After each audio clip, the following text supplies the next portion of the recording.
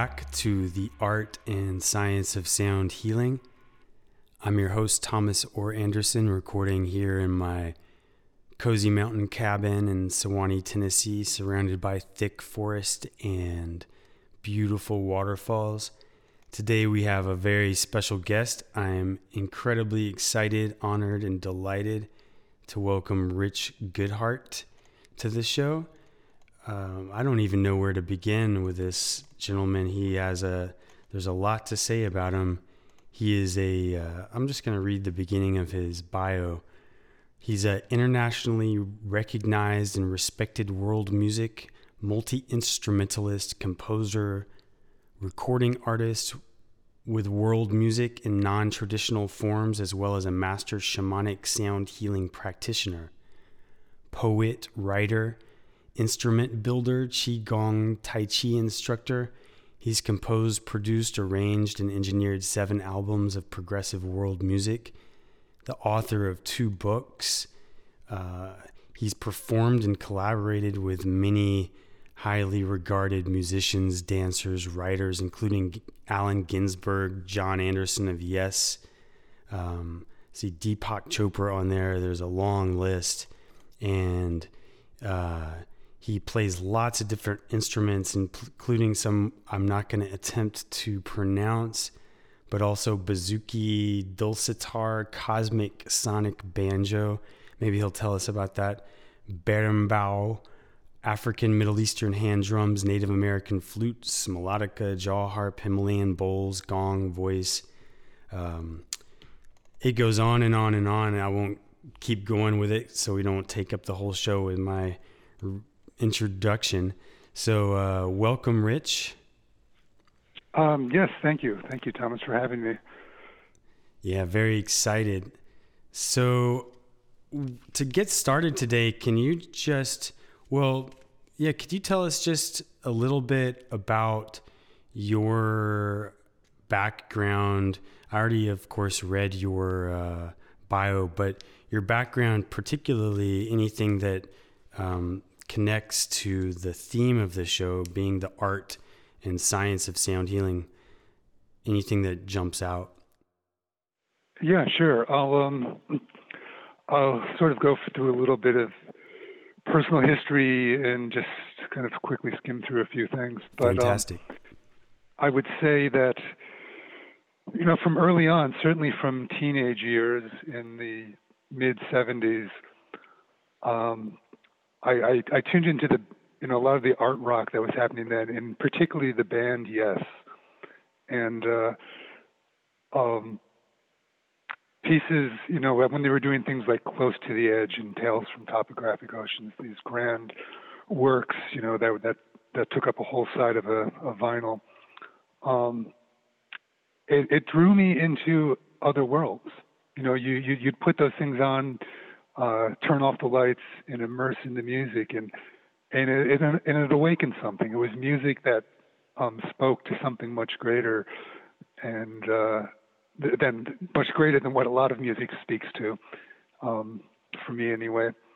And that and other things like Tangerine Dream, from the classic Tangerine Dream albums in the early 70s.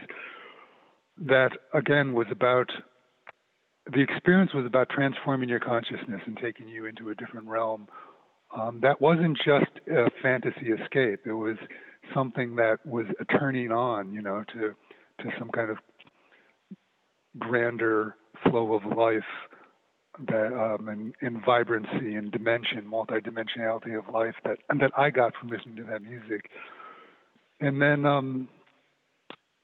in the early 80s, in my early 20s, I came across that book, Through Music to the Self by Peter Michael Hamel, which was an early entry into books that sort of, in some ways it could be seen as a new age book, but it was actually dealing with a lot of ancient things, talking about a lot of ancient uses of sound for healing and consciousness awakening. And I was at Cal Arts in the mid 80s. The California Institute of the Arts had developed an issue with my right arm that was becoming a chronic issue.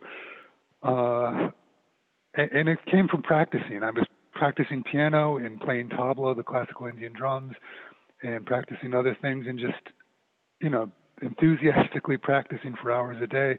And I developed this issue with my right arm. Went to massage therapists, chiropractors. We even ended up going to a doctor. Went to a neurosurgeon. When I went to the neurosurgeon, I mentioned how, that it clearly had developed because of the stress of over practicing. And the neurosurgeon said, "Oh, stress has nothing to do with it," which was just, laughable. Yeah. And so to jump over a bunch of steps there, one evening at the college, we had this whole set of drums that were set up in the main hall that one of the artists there at the school had made out of these ceramic drums, this family of drums. And then with one of my African teachers, Alfred Ladzekpo, he and several of us spent a weekend one time heading the drums, putting goat skins on them. So anyways, we had this event where we were playing, myself and several other of the world music students. There was a big music festival, and when the festival let out, all these people came out, and we were right out there in the main hall, and we started playing. And just to, have a jam with all this, several hundred people around us. And we did it twice. And the second night, I was on the center drum, like the lead drum. And there was, a couple hundred people crowded in around us. There was all this wonderful energy. And as that happened, at some point, I felt this welling up of energy coming up, like through the floor, up through the base of the drum, and it rose up through the sound and the rhythm and entered through my body, and it healed my shoulder. It was like a force that moved through me and released whatever was being stuck in my shoulder and causing all these problems. Wow. So I had this spontaneous healing experience with sound. Which did something that, the neurosurgeon, the doctors, the chiropractors, the acupuncturists, none of that worked for me other than maybe some temporary relief. And this was a spontaneous sound experience that did it. Wow. I love that story. I actually have some stories quite similar myself. What kind of drum were you playing at that time? Well, again, they were made by this student at the school that was an artist and ceramic artist, and she had made this whole family of ceramic drums. So it was just kind of, it was what she made, but they were kind of African-styled drums, but usually you don't see African drums in ceramic so much. Yeah. But in that general shape of, like, I want to say djembes or ashikos, but I don't remember them being hourglass. They were, conical shaped drums with goat skins on them. One thing I've learned through my discussions with you for the last few months is that aside from being an artist and a healer and student of healing, you also have a fundamentally logical, scientific sort of approach that's infused into your thinking, which is actually delightful for me and quite unusual in these fields. And I suspect that when that happened, you probably started thinking about it and wondering what's going on and maybe developing some ideas and looking into it. Can you tell us about, what your thoughts were about what might have happened? And I'm sure you probably thought some things initially and then learned more as you went along. Can you tell us a little bit about your sound, your thoughts about the logic and reasoning behind sound healing experiences and how those developed early on and how they've evolved? Yeah. Interesting question, because my first my first reaction is that, oh, well, actually, I'm really not all that logical and scientific about it. Um, but I am. I do have a low tolerance for nonsense, or I think you that's know. what science is, essentially. Okay, well, yeah, um, yeah, low tolerance for nonsense, but also remaining open to the magic and the mystery, and I think in that aspect of it, I'm comfortable with not knowing, um, the mechanisms behind everything. Uh, and I don't really remember what my initial thoughts were when I had that healing experience, but I know that over time, whether I thought this at the time or it just developed over time, this awareness, and I may have gathered this awareness through personal experience, but also through reading about shamanism and then other things with healing work, alternative healing work, and energy medicine. Uh, that we have so much, many things that we experience, particularly with chronic issues. This chronic shoulder issue I had, it could be traced. There was a very clear nerve pathway in the body that there was a point in my shoulder where I very much felt a focal point of the inflammation. And if you just look at a chart, of the nervous system, you'll see that nerve comes down the arm and then runs down the right side of my arm and really affects like the ring finger and the little finger, that half of the hand, that lower half of the hand. Mm-hmm. And that was just very clear. There was nothing mystical about that. I could feel where that was in my body, and it was recognized biologically.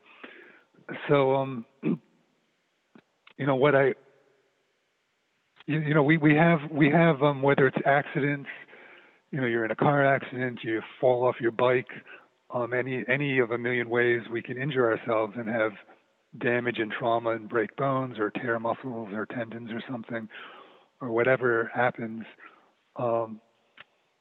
Those things can heal physically, but there can be a trauma that's held in the body. In my case with my shoulder, it wasn't any profound injury. It was just the repetitive stress syndrome of using my hands and arms and body in certain ways for hours at a time daily. And so those things can get held and locked in the body. And even though x-rays don't show it, or if there was a wound, it's healed, vertebrae can be broken or bones can be broken and they can heal, but then there's still a chronic pain there. And it's because those traumas get held. Some of them are very clear as tension, things are held in tension, but traumas can be held energetically in the body. And so what happened in that spontaneous healing I had was the sound, that energy was awakened and rose, that force, which wasn't just in me, it was coming through the drum. It was coming through the fact that there was, I think, at least 4 other drummer friends around me. We were all drumming. There was, 200 people focused on us in very close, and they were grooving to the music and getting off on it. So there was this big wave of energy that then was very focused and central. I was in the center of, and that energy moving through releases. It brought me into an alignment, into an attunement where I was able to let go of what was being held on to, and my body then could heal itself, could drop into its natural alignment and allow that wound, that tension or stress or trauma to release. If that makes sense. Did I even answer the question, or did I go off on a tangent? Whatever you said, I like it. I really like that story, particularly because of all the different things occurring right then. It has a lot of kind of a lot of crucial components going on. One, you were really actively participating. You weren't passive. You were probably also having fun, I'm guessing. Yeah. You also, joy is part of it. Yeah. You also have, all these other people involved, so that sort of intensifies and kind of complicates it. You also have your body moving very rhythmically. You also have a sort of athletic component, because drumming is definitely an athletic event in and of itself. And then you, of course, have the sound coming from the drum itself, the vibrations going up, rattling or pulsing through the structure of your body. And then you have the sound from all the other instruments. And then you have the sound going into your ears, affecting your psychological, along with the experience itself and all the other aspects. But you have this psychological factors occurring. And I feel like that story has so many of the different types of basic components of sound healing experiences all gathered into one. I had I'll see if I can say it really briefly. I had a really interesting experience. I had a severely sprained ankle, and I had entered this race. It's a race where you run around a 1 mile track, and everybody gets to run for as many hours as they are years old. So if you're 80 years old, you get to run for 80 hours. If you're 20 years old, you get to run for 20 hours, and whoever finishes the most miles wins. And I entered it mostly because my dad's he's an ultra marathoner, and I kind of wanted to do it with him. It sounded fun. But then I had a severely sprained ankle, and I decided, maybe it's not a good idea to do it because I can hardly walk. But last minute, I decided, I am going to heal my ankle by running this race. And so what I did was I wasn't running, I was hobbling. I was walking very, very slowly. I was limping and could barely walk. And one of the runners, there were a lot of the world's most famous, accomplished ultramarathoners going around this 1 mile track. So you end up in a lot of conversations. And there's this lady, I forget her name, but holds the most world records for any female long distance runner. Like, she has the coast to coast record. I think she averaged 67 miles a day running coast to coast. She's also a main character in the book Born to Run, when the tribe from Mexico was brought up to Colorado to run that long distance race, and there was only one person that could keep up with them, and it was this lady. Anyway, I heard somebody say to her, "How do you do it? How do you run, for thousands of miles, averaging such immense numbers?" And she said, the key is to have fun. If you're not having fun, you're not doing it right. And I heard that, and it was the middle of July in Tennessee. I was hobbling, having these 80-year-olds lap me over and over and over as I hobble around this track. And I thought, man, I'm definitely not having fun. And so I decided, well, I'm just going to try to have fun and quit trying to make it around the track. So I started kind of standing up on my tiptoes and seeing the little spots on the ground and trying to land on them as if I were playing some kind of game.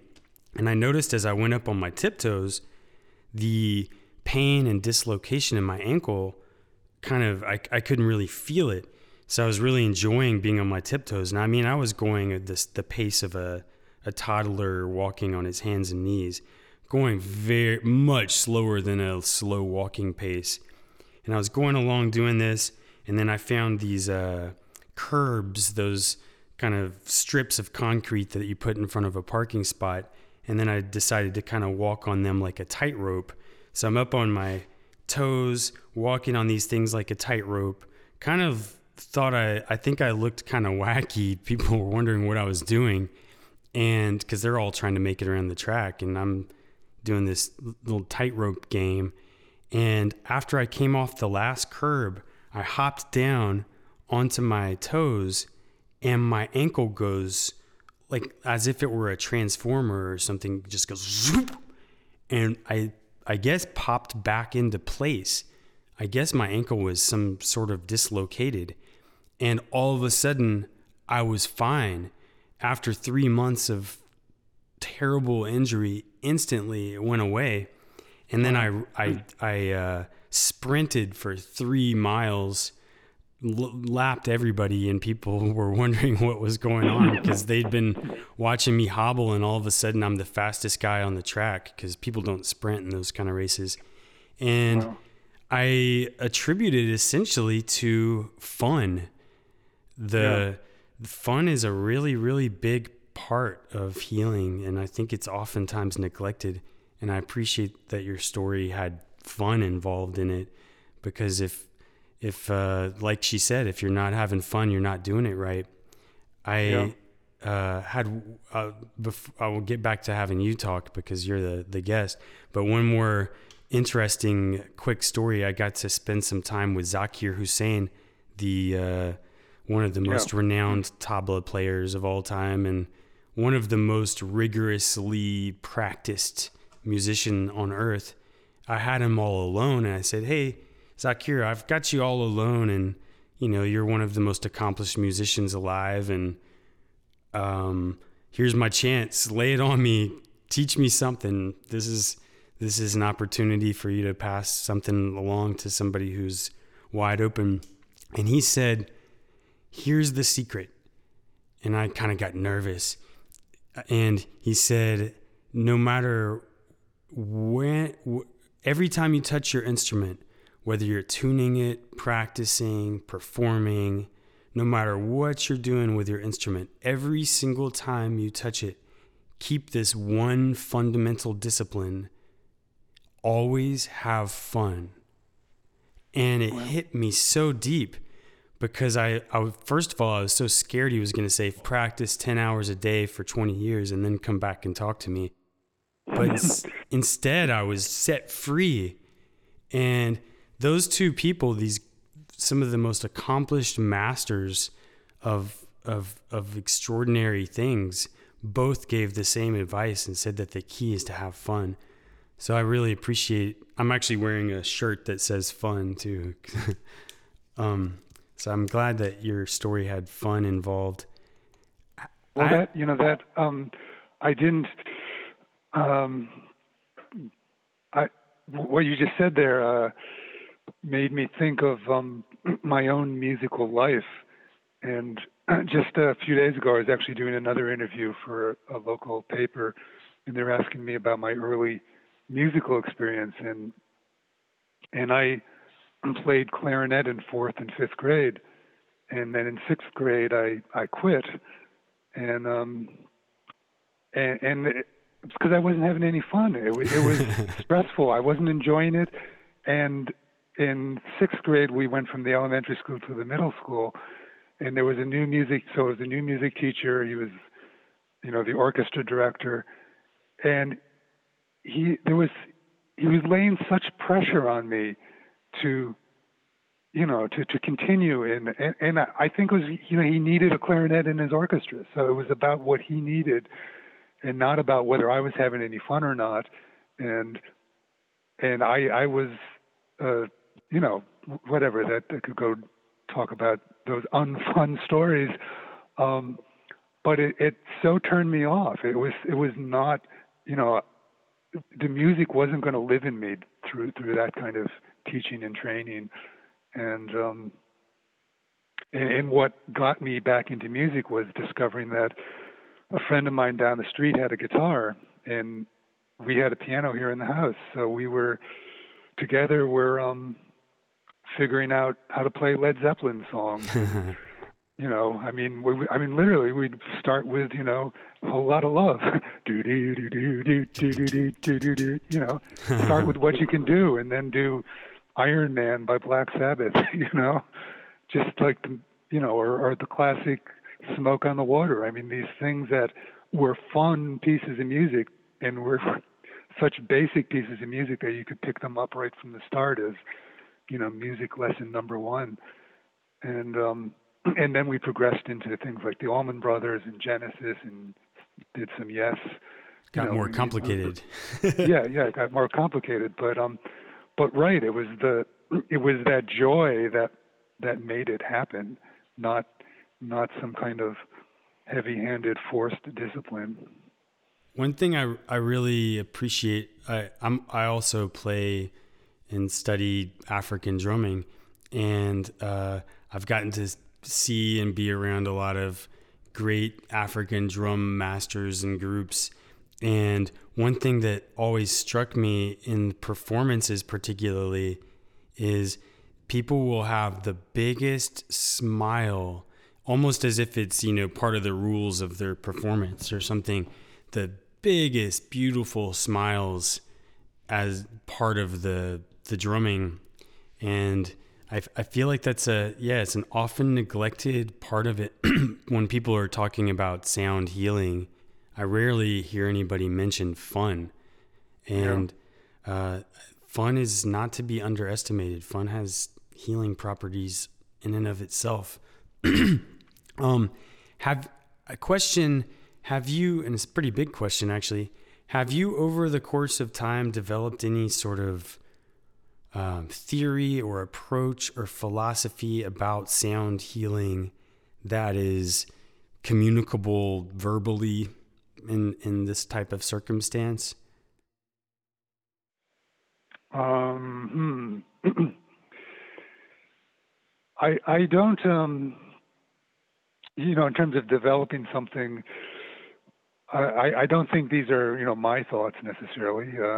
I didn't invent some new way of thinking about it, but, what I was saying before about traumas and wounds being held in the body and the energy of sound, moving, bringing, that sound is a great medium for bringing ourselves into attunement, for engaging our mind, body, emotions, and bringing them into harmony, creating like almost this substance, this etheric substance of the sound of music.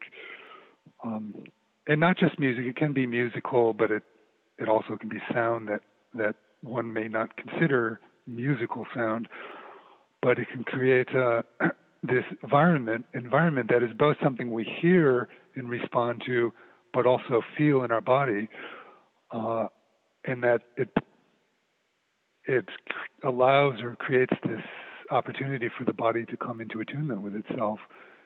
And in that place, that's a great place for healing to occur when we've come into alignment, when the different aspects of ourself which are maybe out of alignment are not in good communication, our emotions in our body and our mind and everything, to bring them back into harmony, into its original state.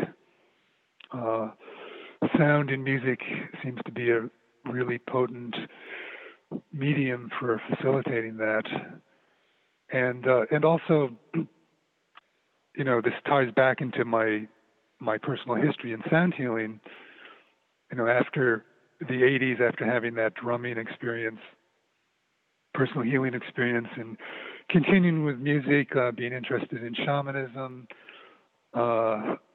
learning to practice Tai Chi, which then led to a lot more different Qigong practices. I was doing all of these things, really kind of these three different streams: shamanism, sound, and Qigong. And all the time being a musician too, not thinking of myself as a sound healer, but as a world music multi-instrumentalist musician. And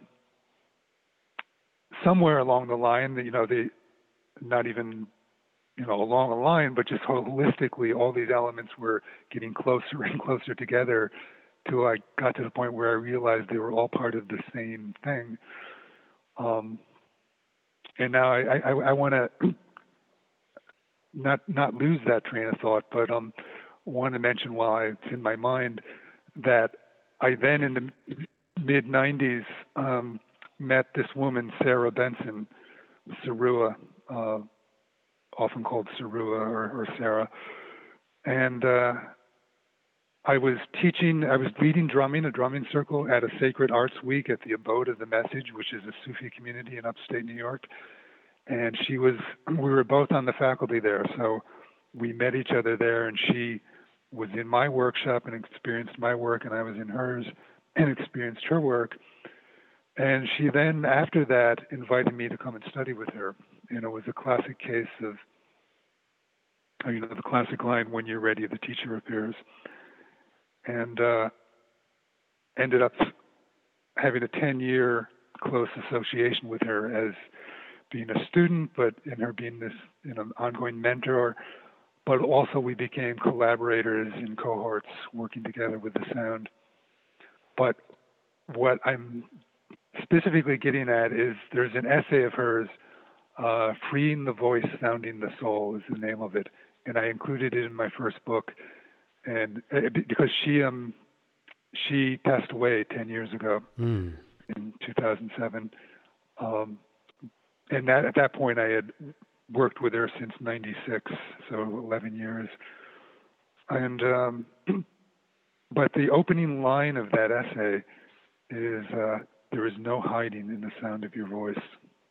And so coming back, tying in with your question, that's something that I've come to find is a very big part,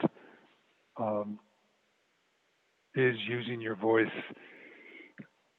being the most potent sound healing instrument there is. My personal opinion. I have a gong, really nice gong. I have a really great collection of antique Himalayan bowls. I play Native American flute. I play Cosmosonic trance banjo, which not too many sound healers play. But so I use all those things, and I'm not, putting any of that stuff down. I sometimes work with tuning forks, but I think the central instrument is your own voice. And agreed. Our bodies are designed, or every part of us, not our brains, minds, hearts, what our soul potentially designed from the start to respond to the voice. I mean, the very first comforting thing is probably the sound of our mother's voice.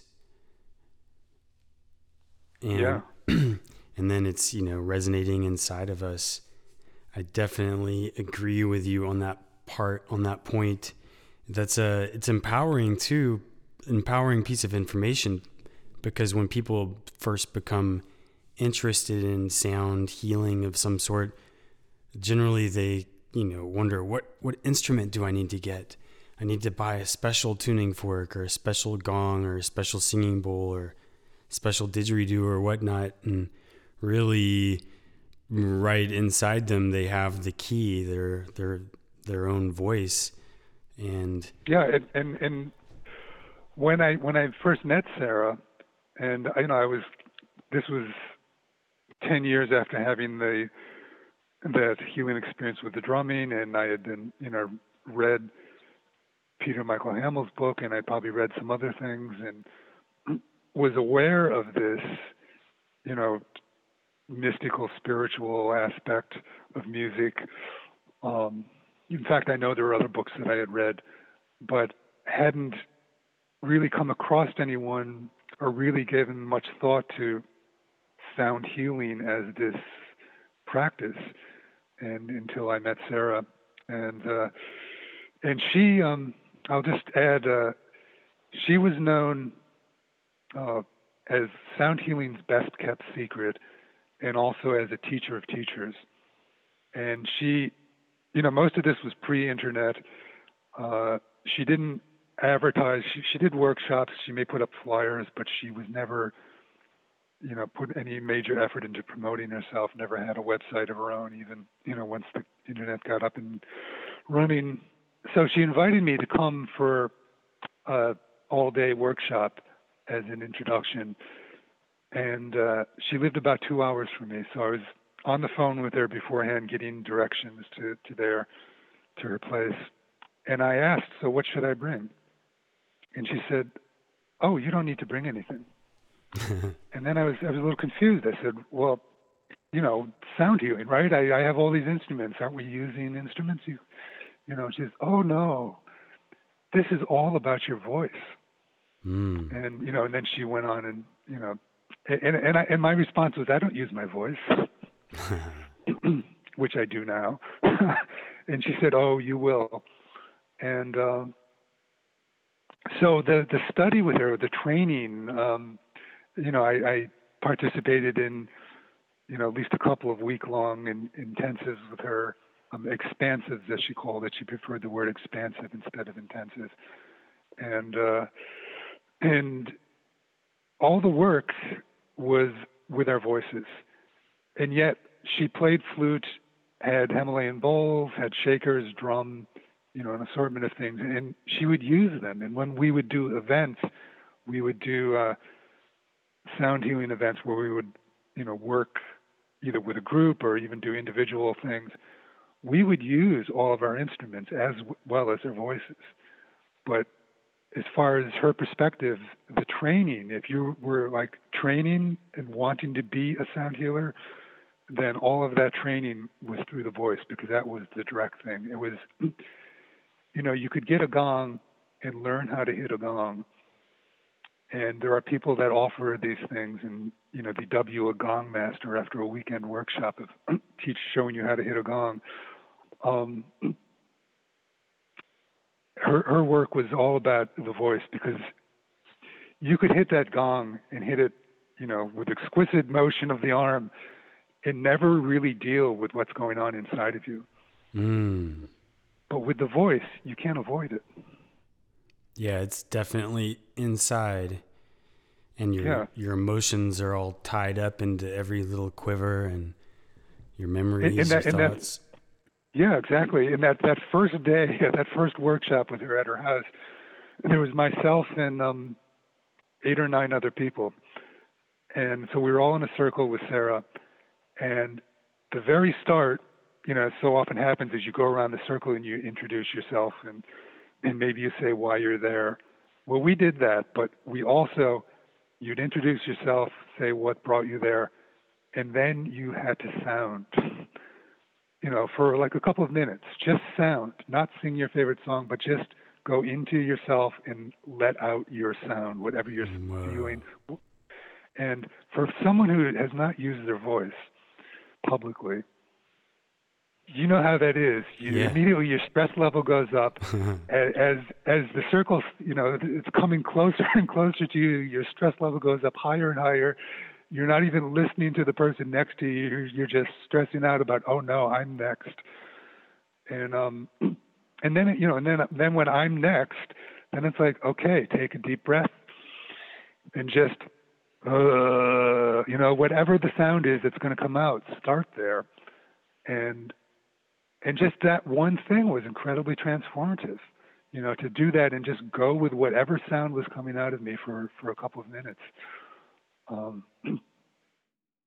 Yeah, I had a kind of a similar experience with one of my first Qigong teachers with whom I studied the most time and most intensively. His name was Master Kwan, a Korean guy. And I was in Flagstaff, Arizona at the time. And he, in a circle one day when I first started at the school, he brought out a little karaoke device, and he had each person sing a karaoke song.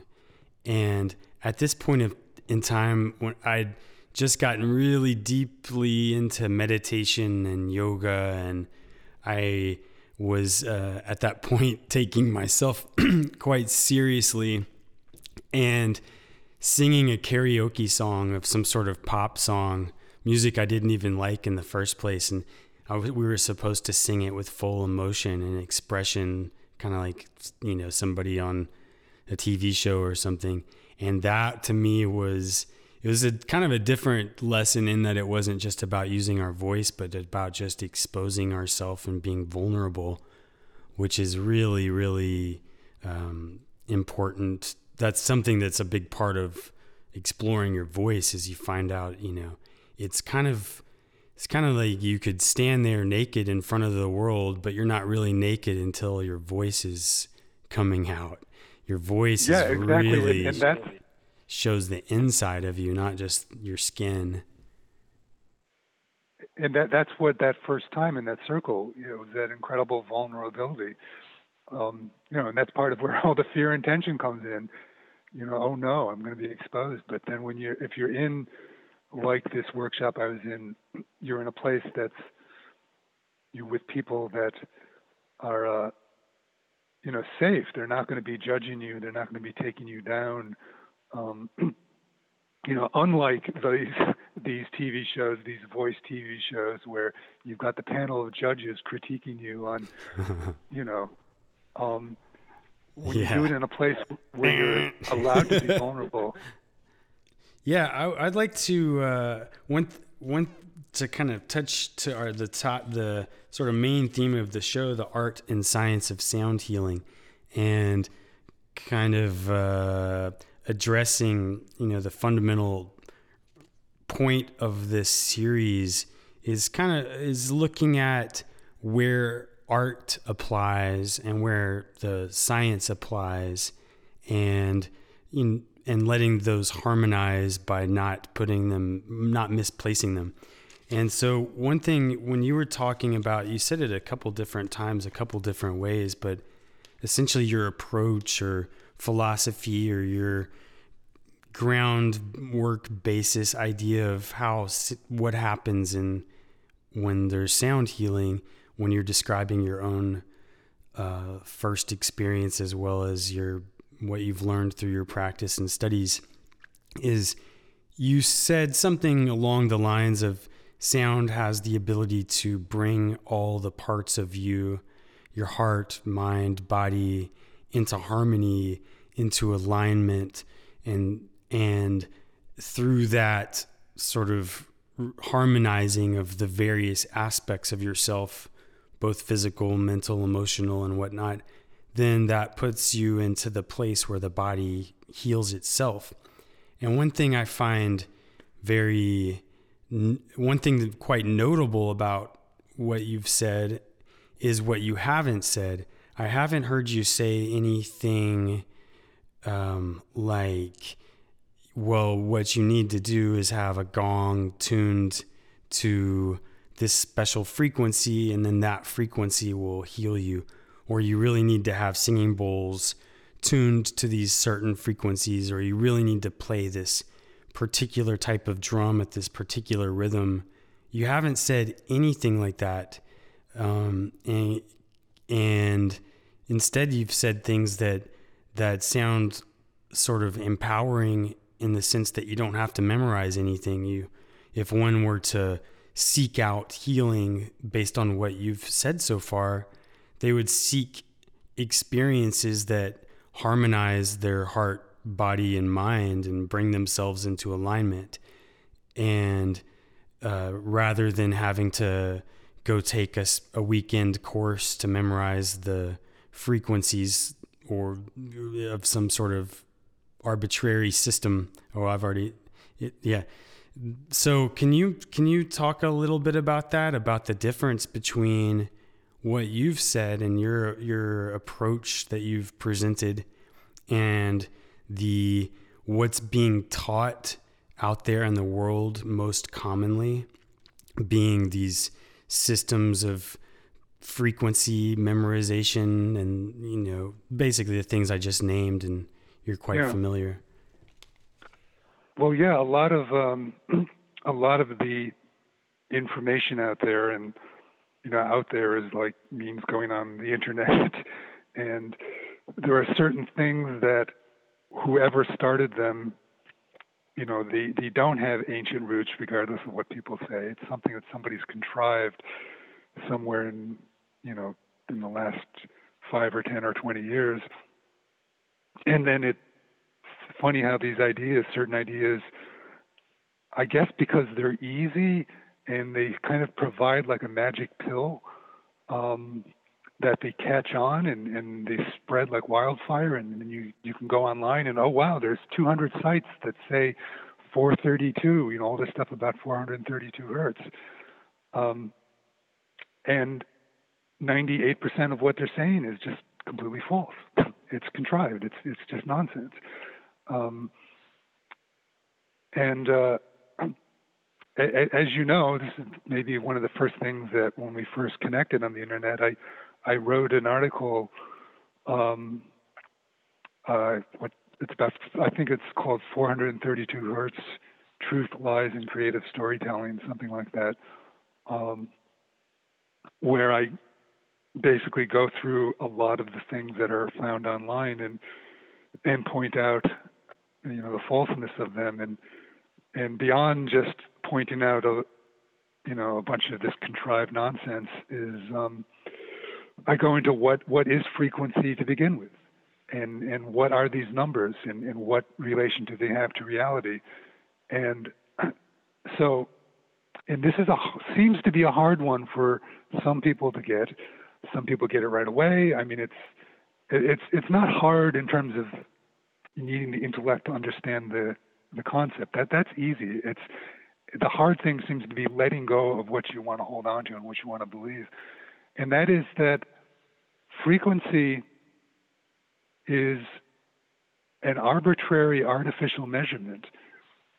When you have a 432 hertz tone, or a 440 hertz tone, or 528, or any tone, there is not, in that 432 hertz tone, there is not 432 of anything happening in that note in reality when you're playing that note or hearing that note. That 432 is only a measurement of the waves, the wave cycles against an exact unit of time called a second. That second does not exist in nature. The year exists in nature. The day exists in nature. Hours do not exist in nature. Minutes do not exist. Seconds do not exist in the natural world. There's nothing there in that tone. If you, we don't listen to music for precisely exactly 1 second. If you listen to a 432 hertz tone for 1.01 seconds, you would get more than 432 vibrations. Mm-hmm. So the idea that these numbers mean anything is just, there's no basis for it. And there is not any historical evidence that the Greeks, that Pythagoras tuned to 432 hertz, or that the Egyptians did, or anybody, or Tibetan bowls are tuned to 432 hertz is completely nonsense. What is significant, though, in the science, and this is not dismissing science, this is very scientific, and science just in terms of observing what is really there, is the relationships. Mm-hmm. The relationships between tones. Is it a major third? Is it a perfect major third? Is it well-tempered or just intonated, or, any of these intervals? That's where things happen. And that's real. That's, so there is this element of science, of being able to look at the phenomenal world and measure it and see what's happening. That is very real. And I'm, very much, in alignment with that and aware of that. And, on the one hand, and then also very much have very low tolerance for these things that are contrived and made up, or have no actual basis. One thing you mentioned a little while ago was you said something about being comfortable not knowing. And Yeah. I feel like that is really fundamental to this issue of people wanting to memorize certain frequencies. They want to know what frequency. So people will come to me, for a sound therapy session or a sound therapy workshop or whatnot. Probably, 3 out of 4 people or some really high percentage will say, hey, what frequency is the one? What's the healing frequency? They want to know, or they want to know, what note should you play when, or what tuning fork should you place where? And I really think that being comfortable not knowing is really fundamental to what we call art. One of my previous guests, he's a freestyle rapper, and he gets on stage in front of a whole bunch of people and has to make up his lyrics and have them rhyme and be on the beat and have them be entertaining. He has to make them up off the top of his head. And that art involves getting very comfortable not knowing what you're going to say. And I think that that's really fundamental to any art, particularly improvisational art, not knowing. Even it's fundamental to science, because a scientist has to accept what they don't know and be comfortable with it, and not try to pretend that they do know something that they don't know. Instead, look at what you know and what you don't know, and that boundary, the sort of the surface kind of metaphorically created between what's known and what's not known, is the surface that we ride when we're in a state of honesty. And that same place is also, in my experience, where healing occurs. There's a quotation from one of the Carlos Castaneda books where Don Juan says, paraphrasing, he says, a warrior recognizes that the universe is an unfathomable mystery. A warrior also recognizes that they are a part of the universe. Therefore, a warrior also acknowledges that they are an unfathomable mystery. That this comfort with mystery, this comfort with not knowing, is really, really fundamental. And I think that part of this arbitrary pseudo-scientification of sound healing is the thing that's so attractive about it, is that it gives people this idea that they know. People say, I know that this tuning fork is good for your DNA vibrations, or this frequency is good for this, and this frequency is good for that. Once people memorize it, they feel knowledgeable, like they know something. And yeah, they feel they know something, and they feel they have, it's also very easy. If 432 is the root of all evil, there it is, done. 440, you mean? 440, right. 440 is, of course, my word. Watch what I say, lightning will strike me down. 440 is the root of all evil. And if we just return to the natural tuning of 432, all war and all famine and pain and crime will cease to exist. It's just, I'm sort of making a joke of it, but as you know full well, there are people that say that online. Basically, it's essentially, that is being said. It's becoming like a religion. Yeah, and they claim all these modern ills relate to the standardizing of 440 as the reference tuning back in the 1930s, whenever it was. And, it's like, yeah, you're right. Look at history. We never had war before the 1930s. It's all evil stems from, less than 100 years ago. It's just crazy. I'm joking, of course. Yeah, I'm glad to hear you say something about the unit of the second, the arbitrary unit that we call 1 second, because that's one of the things when you say, if you say something's tuned to 440, it's 440 cycles per second. And as you said, if a second is defined slightly differently, then 432 would be called 440, or vice versa.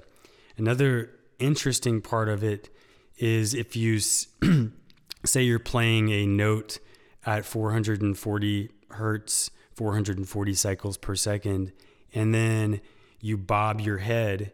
As you're bobbing your head forward, it gets tuned up. As you're bobbing your head back, it gets tuned down. The frequency is not just dependent on the unit of the second, but it's also highly dependent upon the velocity that you are moving relative to the sound source and the wind. So, for example, if you have a big concert speaker playing at a festival and you're walking toward the stage and they are tuned to 432, as you're walking toward the stage, they might be tuned to 440. Or if they're tuned to 440 and you're walking away from the stage, they might be tuned to 432. And of course, we hear that, the classic example is a train whistle. If the train is coming towards you, the pitch rises. Yep. And the train didn't change pitch. Yeah, it didn't change pitch when it's going away from you, but your perceived pitch has changed. Yeah. It's really fundamental to cosmology.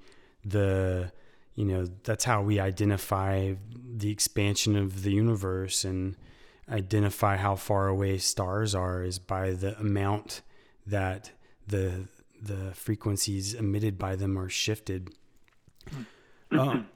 Something you said there. Go ahead. Oh, no, you go ahead, please.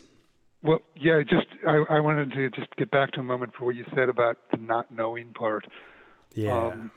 And I think that's fundamental. Again, knowing, having these, reducing something to a simple concept like a frequency does this or that. Yeah, it allows us to feel like we know something. And then we can say, okay, we're done. Let's, turn on the television or whatever, whatever diversion, but easy to know something like that. And that's not, necessarily the reality. And I think being comfortable with not knowing, but being able to observe, to immerse into an experience, learn to really feel the effects, observe, sense, be aware, something that yes, that I've I think is fundamental to all my practices of sound and shamanic practices and qigong and everything. And I wasn't even thinking along these lines when I did it, but I still do this, but I did it a lot when I was younger. Go out to a nearby park or nature center or just into the woods, whatever you have access to. It sounds like you have some great access where you live. And just find a place and sit by a pond or sit by a stream or sit under a big, tree that calls to you and you feel really comfortable with that tree. And sit there for 20 minutes, sit there for an hour, sit there for multiple hours if you have the time, and just listen, just observe, just follow the wind in the trees or the sound in the water or, the birds that fly by or chirp in the distance, and not trying to know anything, not taking notes and going to your, books and trying to figure out everything you observed, but just experiencing it in that place of not knowing is, I found has been fundamental to my development in all of this. I think that's really part of what is referred to as humility. Yeah. And in that humility, another aspect of it is, I'm all for science and the discoveries and everything, and I'm always reading articles, but I sometimes laugh when you see an article online or in a magazine where they claim like we've discovered this, or we're just about to, we're almost going to discover the source of the universe, whatever, the universe, the answer, the big answer, this is where it began.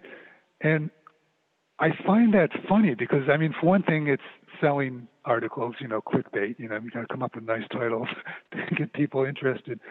But I honestly feel the universe is always going to be at least one step ahead of us, if not quite a few steps ahead of us.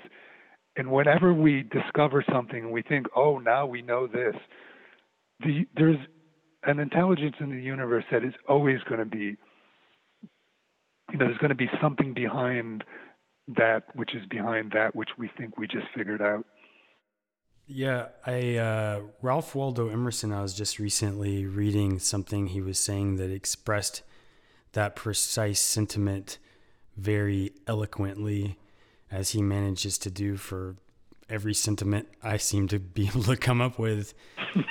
One thing, back to before we leave this topic, I would like to point out what I have noticed as looking at this modern sound healing kind of this teaching that's so prominent about frequencies and people's desire to know what frequency to use for this or that, is what I've started calling it and thinking of it as is essentially the pharmaceutical mindset or the pharmaceutical approach that we're trained from in our culture, at least, and in most around the world at this point, that say, you're a kid and you get your first headache, and then somebody said, oh, you have a headache?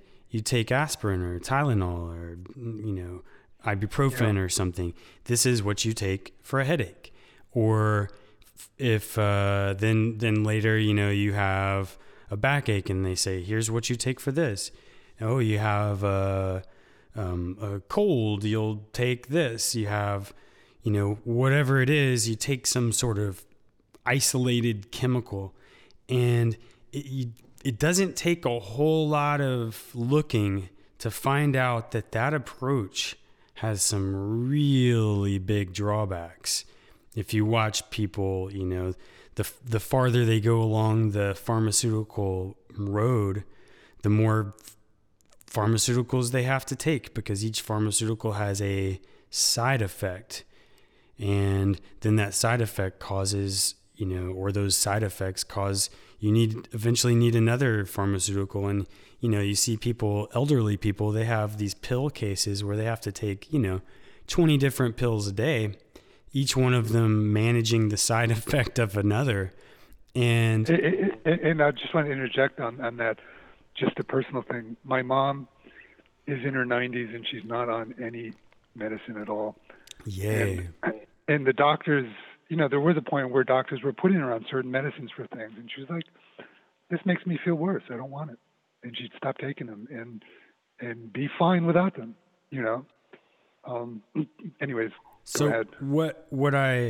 What I think is one thing I really want to bring out through this podcast series is essentially you've stated it pretty well and have embodied it in your life and practice, is a holistic approach, that the common frequency based pharmaceutical style approach to sound therapy and sound healing is essentially the opposite of holistic.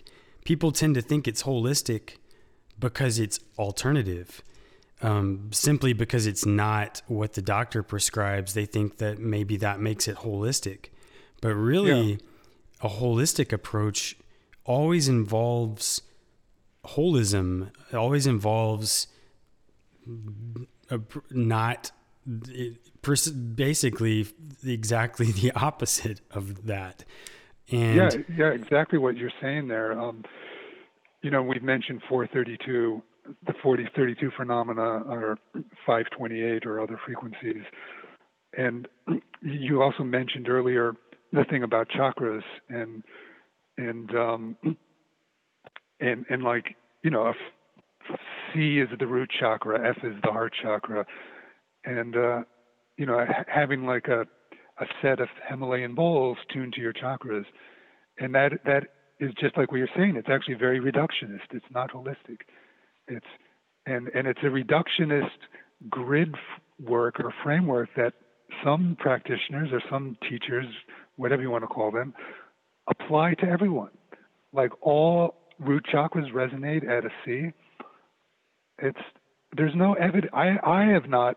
I'll just say for myself, I have never seen any evidence that supports that. I've actually done some studies that actually do the opposite of support it. Yeah. I as well, just informally, with my own bowls and tones, I periodically ask people, what is your responses? And it does not support that. One thing I'd like to mention here to clarify, because we've been sort of tearing down a little bit of what might be foundational to some of our listeners' philosophy about sound therapy, is even if the sort of approach of this frequency for this and this frequency for that, even if it's based on false or misleading information, that does not mean it doesn't work. And I think that that's one of the really interesting things, that somebody can come with singing bowls and say, these singing bowls are tuned to your chakras. And perhaps they actually aren't, because like you said, each person is different. But nevertheless, if that person plays those singing bowls for you and they play them beautifully and they play them with healing intention, you're very, very likely to have a healing experience with even if the philosophy or the knowledge base that the person uses, even if it's based completely on totally false information, the sound healing itself, people still have healing experiences. And I think that's one of the big challenges, because somebody can come with these tuning forks and say these are tuned, to your liver, your heart, and your third eye or whatever. And then you lie down and have them do their tuning fork therapy practice. And then afterwards you feel better. But that doesn't, so then the person, receiving the treatment and the person giving it feels like that supports the theory that they propose for, what those tuning forks do. But just because the theoretical foundation might be totally false doesn't mean that the healing doesn't happen. In fact, it's quite the opposite. I've found that almost every approach works, regardless. It has something to do with the intention and the center. Exactly. The intention, the awareness. The attunement. I think the attunement of the practitioner is very significant in terms of the depth and quality. Yes. Which again goes back to my teacher Sarah and about her work with training people to become sound healers was all about working on yourself. Getting your own act together, getting your own attunement together. Physician, heal thyself. Yeah, and you said, how we were kind of tearing down some things. And I also just want to say, to be clear, that I have no interest in tearing people down and discarding them. It's not like us against them, they're wrong, throw those people away. No. I'm challenging ideas and questioning ideas that have no basis. But for me, it's an invitation, to something more real, more expansive, or more solid, or more with more basis. Even if that basis is in a greater understanding and respect for the mystery and for not knowing. But it's the dispelling of the darkness and bringing the light is an invitation to join in the light, not to, separate people and push them away. Exactly. Hey, I know that, or I suspect that you're going to be a guest on this show more than once. At least it's my hope, because we obviously have a whole lot to talk about, and we've already just opened up just a few doors and barely just lightly touched on some things that we could explore in great depth. But I suppose that we'll need to wrap up the show fairly soon. So before we do, could you share with us? I know you teach a lot. You have albums, you have books, you have a website. You do a whole lot of things, and I'd like to make sure our listeners have a good way to find out more about you, to get to experience your teaching, to get to read your books or listen to your album or whatever it is that you would like to share. If you could let us know. Okay, great. Well, for one thing, thank you for having me. I really appreciate this. I appreciate the questions you ask and the direction of the conversation. And I agree, there's a lot more we could talk about. But good to keep this. We're already over an hour, so keep it in digestible amounts. My website is richgoodhart.com, which is spelled RichGoodhart. There's no E in the heart on that name, so richgoodhart.com. And you can find there, about my recordings. Some of them are out of print, but I've got a new double CD called Forest River Pathway. Which, by the way, I just listened to, and I was incredibly delighted. Very cool. Thank you. Yeah. And we're talking about art. That's the thing. I am a musician. I'm an artist, probably first and foremost. And so when I record these albums, or when I do live events, the live shamanic sound healing or shamanic sound medicine events that I do, I like to call it that these days, shamanic sound medicine. A lot of it relates to things I did on the album, but also what I can do in the studio is very different what I do solo live. So there's also significant differences in terms of what happens. But I bring the art of music to the practice of sound healing. I strive to anyway. That's my intent, my goal. And so, like with that album that I just sent you, and you heard some of her. It's a double CD, so however much you've heard of it, I thread that there's a balance there that I try to do shamanic sound medicine and also have it function as listenable art music, where the art of music is, it's not separate from the shamanic work. There's a level of using the art in service to the healing and the sound medicine and the shamanic visionary experience. So I very much appreciate that about you. I think that a lot of people that are interested in studying sound healing oftentimes neglect learning about music.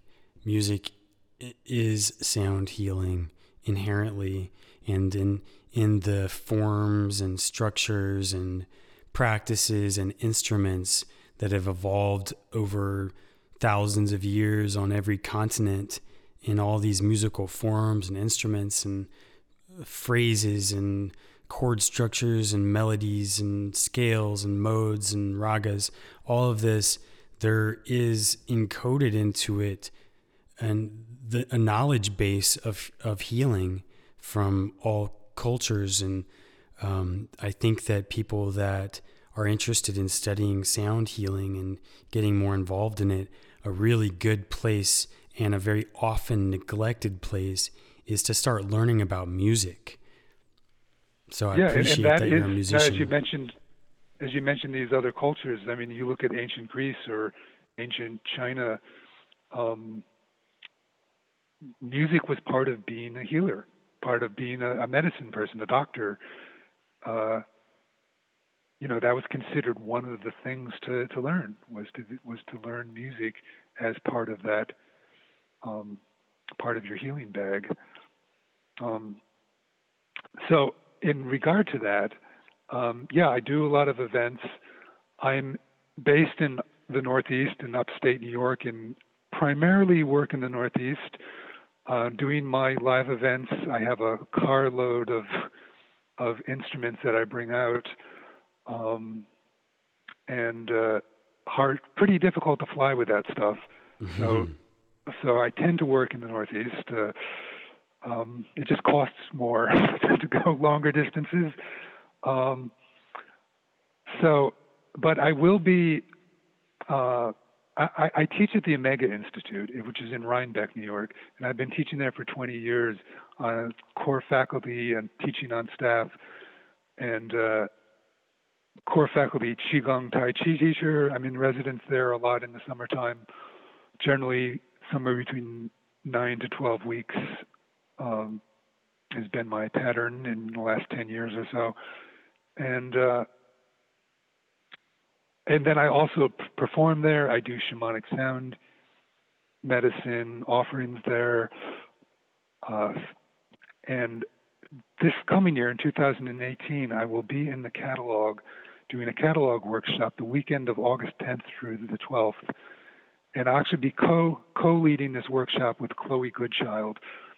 And the title of the workshop is, now what's the title of the workshop again? Get this right. Sound Medicine Expansive. Mm. The subtitle is Energy Healing of Sound and Voice. And I will be doing a lot. My portion will be focused more on doing shamanic sound medicine experiences, so people can immerse in the healing shamanic medicine experience. And Chloe will be focusing more on the voice, getting people using their voice and expanding and tuning in. You know, not dissimilar from what I learned with Sarah. You know, using your voice as a healing, this wonderfully beautiful, powerful healing tool. So we're going to be, and it won't be exclusively divided like that. I'll be assisting her. She'll be singing with me.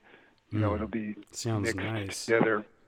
And so it's really designed not so much as, it's not designed as this is a training workshop for sound healers. It's designed for everyone who wants to immerse into the healing field of sound and have, you know, experiences. Come there for a healing retreat and immerse in the sound medicine for a weekend. And at the same time, it can be great for sound healers as well who want to expand their practice or tune into other ways of working and, you know, experience some profound sound medicine from a couple of different. Hopefully we're good teachers, good practitioners. I think we are. I think so. At least I don't know her, but I presume if she's working with you. Yeah, Chloe's from lives in England, and I met her about 10 years ago at we were both faculty on a sound healing retreat at Rowe, the Rowe Conference Center, which is in Massachusetts, and yeah, so we have a good connection there. Before we leave off, is there anything you would like to, anything we didn't touch on, or anything you'd just like to leave the listeners with? There's loads of things, and I'll try to do this and not kick us off on another 20 minutes of conversation. But first off, besides my website, at my website you can find my CDs and my books and other information about the work I do. And it's kind of a sprawling website. I have this perpetual plan of cleaning it up a little bit, but then again, you know, there's a lot of little side turns you can take and find some different things at my website. I also play the banjo, but I don't play traditional bluegrass banjo. I have an open tuning. I have nylon strings on it, and I'll play it just like that. But I also have what I've put together this extended banjo experience called the Cosmosonic Trance Banjo. There's a video on your website. I highly recommend that people check it out. It's pretty awesome to see and hear. Yeah, there's a couple of videos, and I think there's another video that I have yet to put the link on my website. But if you go to YouTube or you follow my other videos to YouTube, they should link up there. Yeah, so you can experience the Cosmosonic Trance banjo, and I'll just say that what you're hearing is entirely acoustic. The only electronics involved are the microphones that we've placed on it to mic it up and record it. Um, and I use that in my sound healing work. It's a wonderful instrument for using music in the art of music, and a very unique sound. Yeah, Um, I like it. and the one other thing I want to say, which kind of goes back to something we were talking about, and then I'll leave it, bring it to an end. And maybe this will be a seed for further exploration next time. Is we were talking about the mystery and the not knowing and being comfortable with that. And I've had in my events, my group offerings, a rather large number of people with chronic back pain, shoulder pain, neck pain. Um, a lot of it, much of it, maybe most of it coming from injuries that people sustained.